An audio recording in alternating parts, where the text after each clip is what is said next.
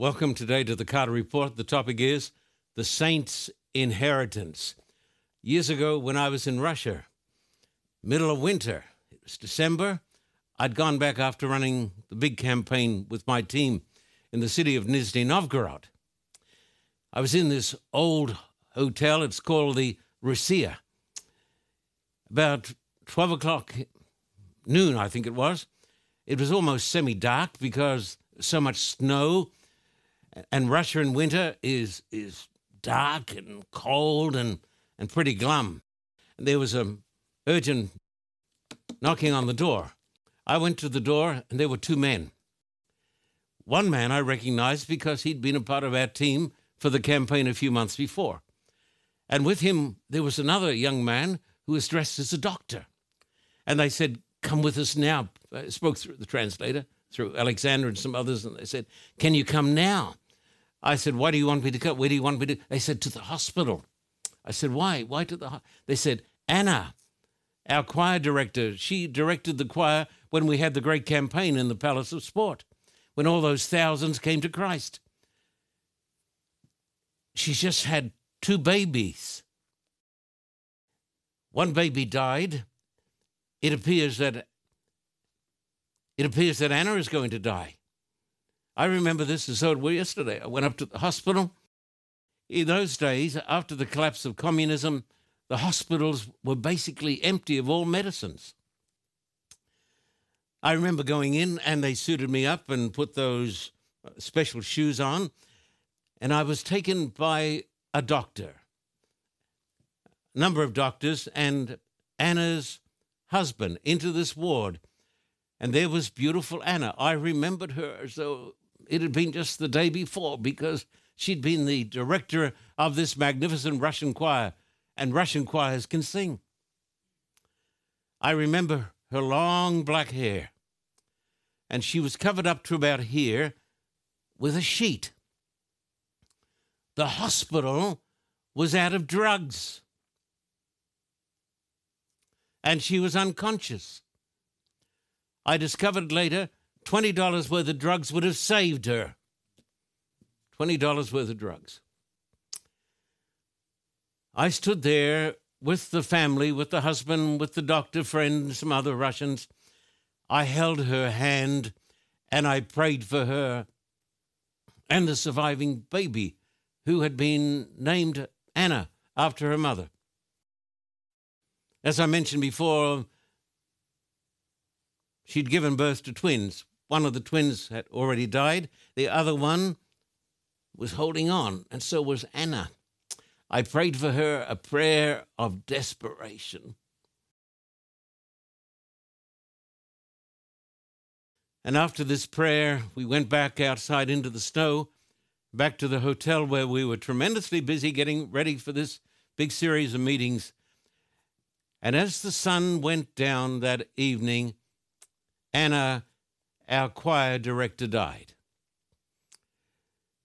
I was asked to take the funeral. We had purchased a little bus to run around the streets of Nizhny Novgorod. They opened up the back of the bus and they put her coffin in the bus, in the back of the bus on the floor. The coffin was made out of cardboard with painted flowers. We went out to this cemetery in the midst of this Russian city in the midst of winter with the wind moaning softly through the trees. And the trees, of course, had no leaves. The cemetery filled up with graves and the pictures of people who were resting there beneath the sod. The Russian believers had dug a grave with picks and great difficulty because the earth was frozen. Anna was lying in the coffin with one of the little babies. They asked me to speak to the crowd, which I did through a translator. I spoke basically to the crowd, the Russian crowd, what I'm going to tell you today. I told them this is not the end of Anna. It's not the end of her baby, because Christ is alive. And because Christ is alive, we have the assurance and we have the promise that we are going to live again. I'll never forget the choir that remained, standing around the coffin, stroking her long black hair, the little baby at her breast. I'll never forget the songs. But I want you folks to know this. When you go down into the grave, it's not over. Because the Bible teaches there is a resurrection. I want you to come in the Bible. If you've got your Bible with me, if you haven't, you can just follow along, that's fine. I'm going to turn to John chapter 5 and verse 28 and 29. I'm turning to John chapter 5 and verse 28 and 29 to the words of Christ. Do not marvel at this, for the hour is coming in which all who are in the graves will hear his voice and come forth, those who've done good to the resurrection of life, and those who've done evil to the resurrection of condemnation. There is a resurrection day, and we have reasons to believe.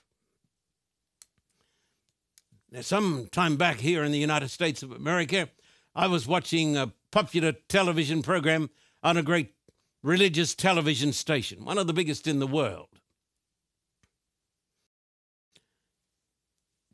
It was a great convention of young American pastors who felt a calling to become youth leaders. God bless them. And they asked one young man who seemed to be fervent, I think he was their leader, they said to him, why do you believe in the resurrection of Christ? He said, absolutely. Then why do you believe in the resurrection of Christ? He said, because of my faith. And there was tremendous applause. I want to tell you something today. I believe in the resurrection not because of how I feel or because of some sensation or because of something which is called faith. I believe in the resurrection of Christ because it happened. I believe we have reasons to believe. I believe in faith. But what is faith? Faith is belief in something. But faith doesn't necessarily make it right. I believe in the resurrection of Christ because it is right and because it actually happened. There are reasons to believe. Now, I want you to notice today some evidence that demands a verdict. I want to talk about eyewitnesses.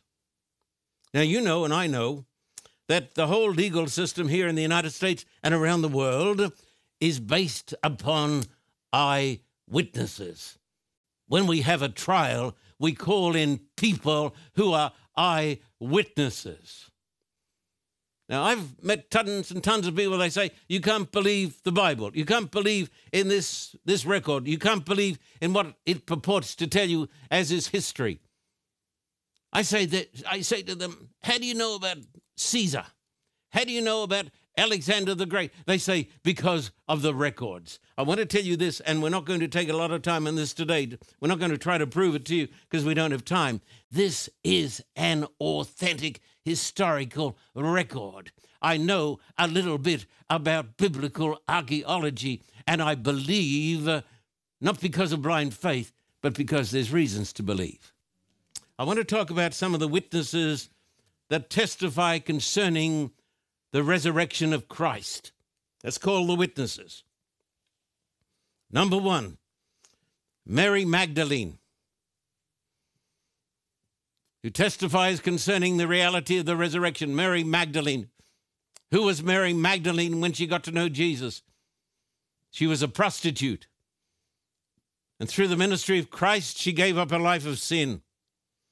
She came from the sleazy little town of Magdala, hence she was called Mary Magdalene. She was saved by Jesus, and she was there at the time when Christ was raised from the dead. I want you to come over here to John chapter 20? John chapter 20 and verse 13 and 14. John chapter 20 and verse 13 and 14. Notice it as I read it to you. Then they said to her, "Woman, why are you weeping?" She said to them, "Because they have taken away my Lord. I do not know where they have laid him." The tomb, you see, was empty. Now, verse 14. Now, when she had said this, she turned around and saw Jesus standing there and did not know that it was Jesus. The reason she did not know it was Jesus was because it was early in the morning. Most likely there was fog on the ground, and because she was crying. And often we cannot see Jesus through the bitterness of our tears. And so she says, "What's happened to him? What's happened to him?" Then if you notice verse 15 and 16 of the same chapter, 15 and 16, it's a great story. Jesus said to her, "Woman, why are you weeping? Whom are you seeking?" She, supposing him to be the gardener, said to him, "Sir, if you have carried him away, tell me where you've laid him, and I will take him away." This is devotion. Here's this young woman.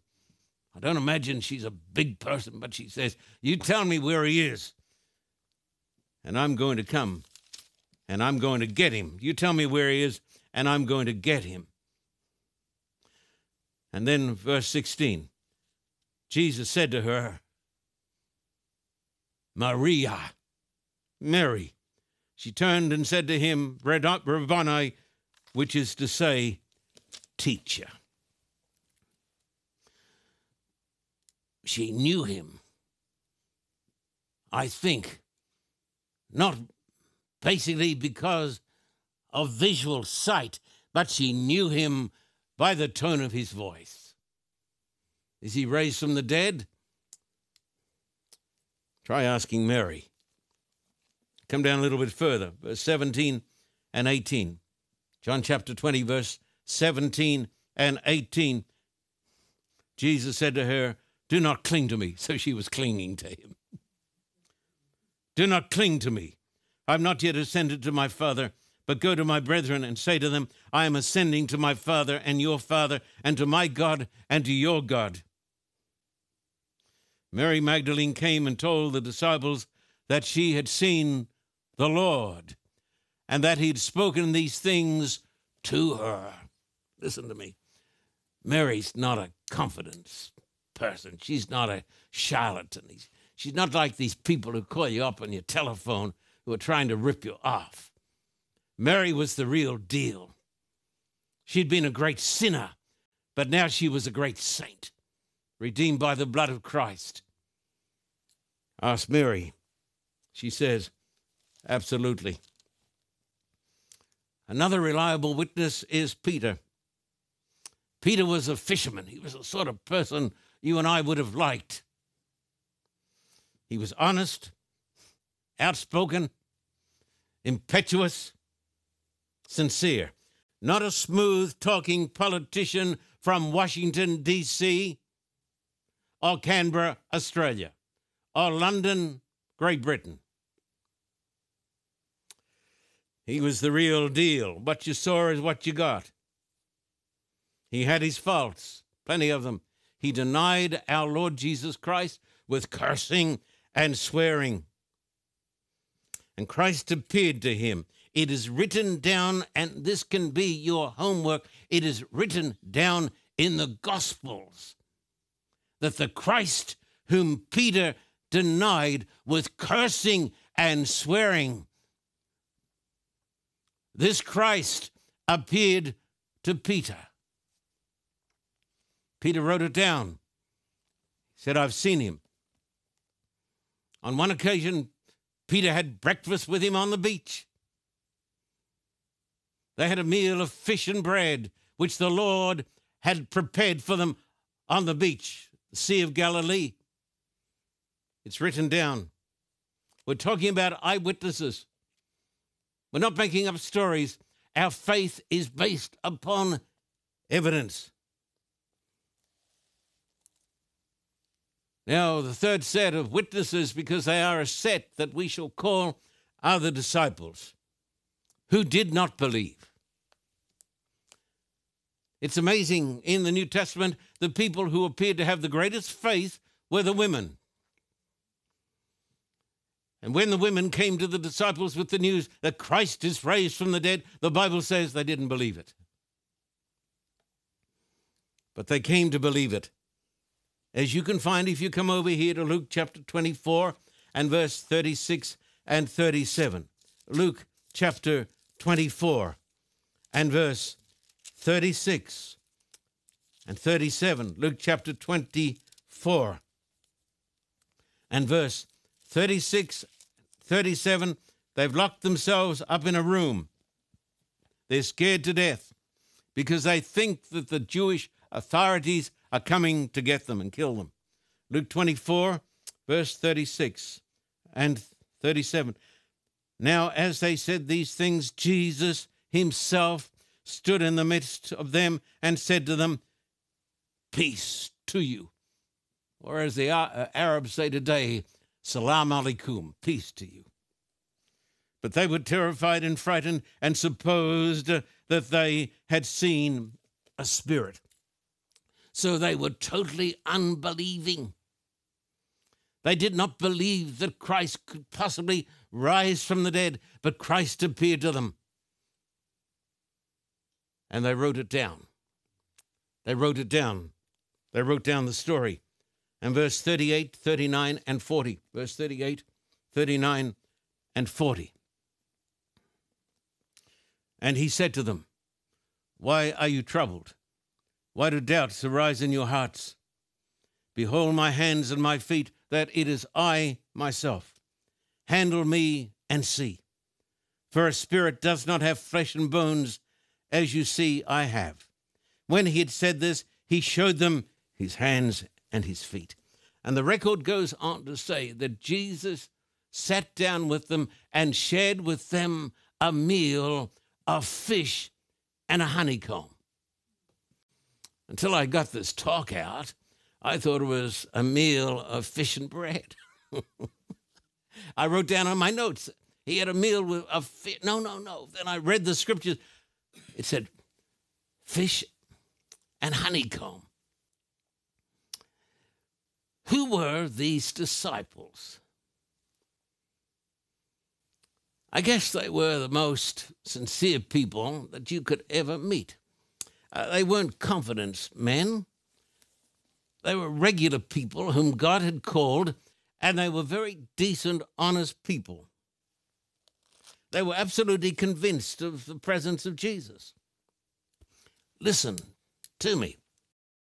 They were so convinced about the death of Jesus and the resurrection of Jesus that all of them, with the exception of John, who was imprisoned on the Isle of Patmos, all of them suffered violent deaths. Bloody deaths. Tortured to death. Peter, in fact, when they came to get Peter and crucify him, he said, no. I'm not worthy to die the way that Christ died. History says he was crucified upside down. People generally don't go through crucifixion and torture for a myth that nobody can believe in. They believed in the resurrection because they'd seen Christ. Then the Bible talks about a crowd of 500 men. And they saw him. I want you to come over here to 1 Corinthians 15, verses 4, 5, and 6, dear hearts and gentle people. 1 Corinthians chapter 15 and verse 4, 5, and 6. And I want you to notice it. This is the word of the Lord. 1 Corinthians 15, verse 4, 5, and 6. And that he was buried, and that he rose again the third day, according to the Scriptures. And that he was seen by Cephas. That's another name for Peter. He was seen by Peter, then by the 12. After that, he was seen by over 500 brethren at once, of whom the greater part remain to the present, but some have fallen asleep. Now, when it says 500 brethren, that's talking about 500 men. And so you can count another 500 women, and maybe 500 or 1,000 boys and girls. So here is a massive crowd of maybe 2,000 people. And they see him, and he talks to them because he's alive. This is not a fairy story. And then there was a person called Paul the persecutor. If there was ever a person who was calculating, some would say vicious and cruel and tenacious, it was the Jewish scholar Paul, who set out to destroy the Christian church. But he saw Jesus. 1 Corinthians 15 and verses 7 and 8. And if you want a chapter on the resurrection, this is the greatest chapter in the Bible on the resurrection. 1 Corinthians chapter 15. Read it, read it, read it. 1 Corinthians chapter 15, verse 7 and 8. After that, he was seen by James, then by all the apostles. Then last of all, he was seen by me also, as by one born out of time. History tells us he was the great Christ hater. He was the great enforcer of religious orthodoxy. He was the Jewish zealot. But in his heart, he had a heart for God. And God can forgive every sin in the book, if a person comes to God. The Bible tells us he was traveling along the road to Damascus. He was going there to put to death Christian people and have them thrown into prison, and Christ appeared to him in glory. And this great Jewish scholar met Christ. Let me tell you folks something. There have been a number of great characters in the history of this world. Moses was one of the great characters. He gave us, through God, the Ten Commandments. In the New Testament, there are two characters that stand out perhaps above every other character. Of course, Peter is a great character. But the greatest character of all is Jesus Christ, who was a Jew. And perhaps the next greatest character in the Bible is Paul, the Jew. It was through the ministry and the writings of the Apostle Paul that civilization was changed forever. If there had not been the book of Romans that was written by Paul, there would have been no Reformation, no America, no freedom, no religious liberty. So when we listen to people who scoff about these characters, you just got to be sort of kind to them because they don't know anything.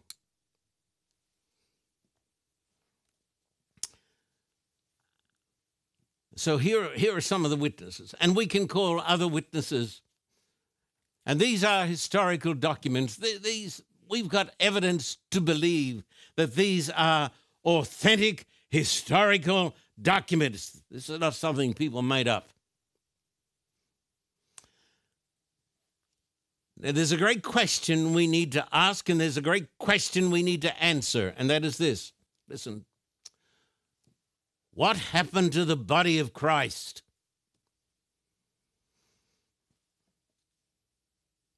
Because on the Sunday morning, the body of Christ was missing. Now, the Jewish authorities said it's missing because the disciples came at night and they stole the body.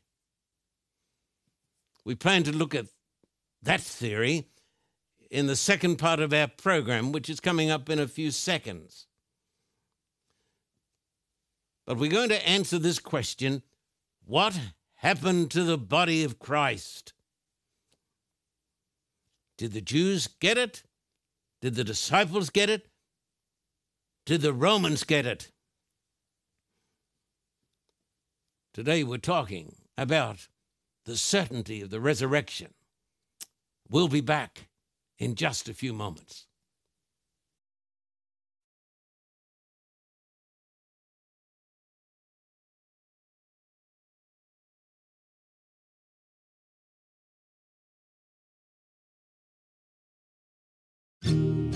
Christ gives us clarity. When all around us is in ruins, we can rebuild our lives on the promises of God. The new Carter Report and Hope TV Media Center has risen up from the ashes. The van is loaded with medical supplies, food, and water, then driven by courageous Christians into places of danger.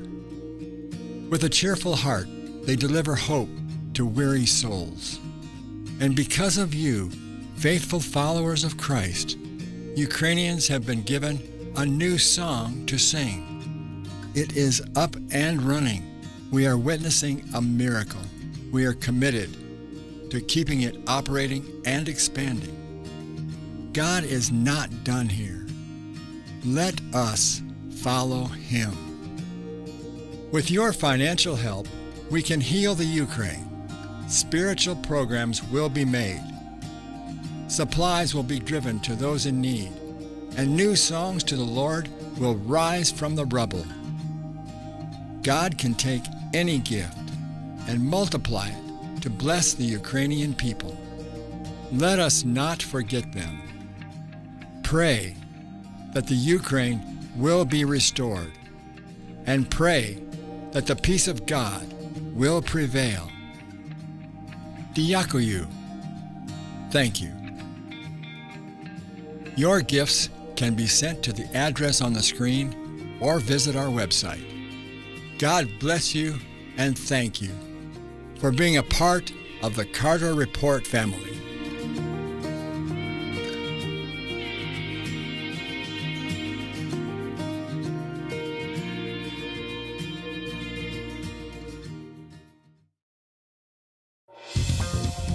For a copy of today's program, please contact us at P.O. Box 1900, Thousand Oaks, California, 91358. Or in Australia, contact us at P.O. Box 861, Terrigal, New South Wales, 2260. This program is made possible through the generous support of viewers like you. We thank you for your continued support. May God richly bless you.